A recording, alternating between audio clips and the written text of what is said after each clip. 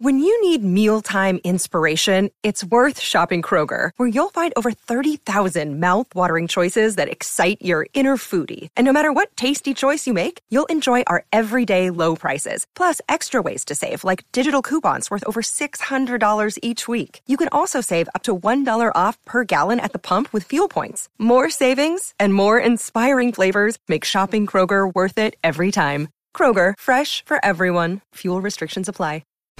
So how's the NBL season going to finish? We've got one last round of games to play out. The Wildcats, they could win the whole thing. They could actually miss the playoffs.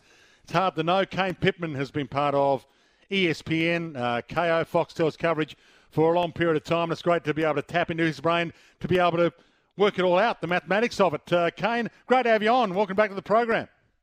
Always good to catch up with you, Dwayno. How you doing? I'm good. So, a host of games that have got connotations. Illawarra in New Zealand tomorrow night, and then Friday Adelaide, Sydney. And then the big ones are probably Perth and Cairns, and then Perth and Sydney to finish it all off right at the end when we'll probably go down to the wire, the last game and the last score. Yeah, it's exactly right. I think when the play-in tournament was introduced by the NBL, I think we all hopefully in the back end of the season we've got more intrigue with some of the regular season games. I don't think that the league could have planned it to be any more perfect than what it is, though. As you pointed to, all these games matter, and Sunday afternoon with a doubleheader finishing with the Perth game in the afternoon against the Sydney Kings, that might be for the Wildcats to secure a regular season spot. And if we remember last year, it was the exact same scenario for the Wildcats, and they lost. So we're set up for a perfect final weekend of the regular season. So we are, and it's been a disappointing season. Well, the Adelaide 36ers can still make it, but it'd take a miracle. But have they been arguably the most disappointing team this year? I think so. Yeah, Brisbane was a little bit disappointing, but my expectations for the Bullets were a little bit lower than the 36ers. I don't think the 36ers were helped by the fact that they did win that game in the NBA preseason against the Phoenix Suns. That ramped up everything.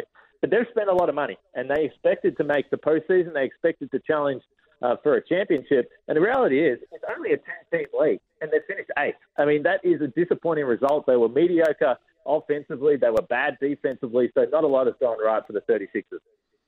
So Melbourne United, heard Dean Vickerman on breakfast today on SEN talking about the injuries and their inability to replace Matthew Dellavedova and co. They've lost a few. Jack White for a couple of years they've lost players that have been great players. Jock Landale was a great player. They lost him to the NBA as well. They haven't quite been able to get the right roster since. Yeah, it's interesting because when people look at the NBL rosters, typically you look at the imports, and teams that have the best imports are the ones that find success. But to me, equally important is nailing local stars. And United have been able to, those names that you just mentioned, Dwayne, they've been able to rotate these local stars through, and that just really helps you have a solid base, guys, that understand the league, they live in Australia, so they feel more comfortable from that regard. The big one for them has been the fact that Isaac Humphries has had a few injuries through the year. He was expected to start. Ariel Hukporti obviously had the ruptured Achilles at the start of the season. And then Shea Ili, who would have played the starting point guard role for the majority of the season, he's been battling big time with multiple head knocks, concussion symptoms. So, yes, they've lost some big-name stars, but certainly from a health perspective, not a lot has gone right for United as well. Now, they can still make it. They're not out of it, and it might come down to that final game on Sunday afternoon at John Cain Arena, but overall, they've been up against it from early on. It's the Kings, do you think, to lose, and is the best chance of beating them New Zealand? Yeah, I still have the Kings as a clear favourite. They've been on top from start to finish. They're a top 2 offense. They're a top 2 defense. I just mentioned the local stars. They've got the best local in the league, Xavier Cooks. He's my favourite to win the MVP award. So they're in the box seat. The Breakers have had an interesting season because we understand that they've had a tough run the last few years where they've basically lived in Australia because they haven't been able to go home due to COVID restrictions. Well, this year they had their season derailed again by a COVID outbreak in the team. They basically didn't play for the month of December. So they've spent January really trying to regain their form from early in the season, but they've won a few games in a row here. They're a chance to finish top 2. They will need that. That will be very helpful if they can move above the Cairns Taipans this weekend. But they're really solid defensively, and the Breakers have played the Kings pretty well so far this year. So they're a threat. I've still got the Kings clearly on top.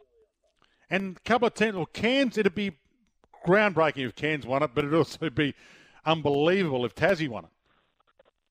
Well, the Jack Jumpers, you can't write them up. We saw that last year, and they had a little bit of luck injury like last year with Chris Golding in the semi-final series being injured, but they made it to the grand final. But the Cairns Taipans, they were right down the bottom of the standings last year. They nailed their imports. They really overhauled that roster, and they've found themselves really competitive, particularly, again, defensively. And this is the theme for all these teams, and it's the theme every year in the NBL. If your team is willing to defend, you're a chance to win the title, and that's where teams like Adelaide have not been able to maintain winning form. But, yeah, look, there are teams in the mix. I don't know who is the second team in terms of having an opportunity to beat the Kings. The Kings are clearly the best team, but then from that first spot down, it is very even between 4 or 5 teams. I think the Southeast Melbourne Phoenix are a big chance as well. They've had a lot of health concerns, but when their starters have played, they're 12-4, which is obviously an elite record. So you think Xavier Cooks wins the MVP? Does Chase Buford win Coach of the Year? This is interesting, Dwayno, because you know this. When it comes to Coach of the Year, this is a real storyline award. People generally like the fairy tale teams. Yeah. The Cairns Taipans, as you mentioned, with Adam Ford, New Zealand with Modi Mayor. We saw it last year with Scott Ross, who won the award with the Tasmania Jack Jumpers. So, to me, I think Chase Buford has a great case, and I don't think that he's getting a lot of support for this award. But if you really look at it, I don't know what Chase Buford is going to do in the off-season. He had offers last year to potentially go to the NBA. He wanted to maintain a head coach role and continue to develop, so he stayed in the NBL. But he is in the box seat to win 2 titles in 2 seasons in this league. I think that deserves a Coach of the Year award. Yeah, well, I talked to Dejan Vasiljevic on this program, yesterday I think it was, and he thought that Chase should win it, and he was talking about the fact that Xavier Cooks was shunned a bit by some of the judges last year for the NBL first team. Hey, Kane, I won't steal all your stuff from the jump, so I appreciate you jumping on. If you want to catch more of Kane, espn.com.au, host of the jump. You can check it all out as well on ESPN, the NBL Finals Series coming your way, and it should be an absolute ripper. Every NBL game live, ESPN via KO and Foxtel, or via 10 Peach and 10 Play every Sunday, 2 till 6 p.m. We'll talk soon, Kane. Thanks for your time. You're a great man, Dwayno. Thank you. Kane Pittman joining us. I'm going to wrap it up with a little bit of NFL. Been wanting to talk NFL for a couple of days. I've been watching it, obviously. We're covering the Super Bowl, so looking forward to Jared and the team covering the Super Bowl. So finish off with a bit of NFL today. Stick around. You're with Dwayne's Well.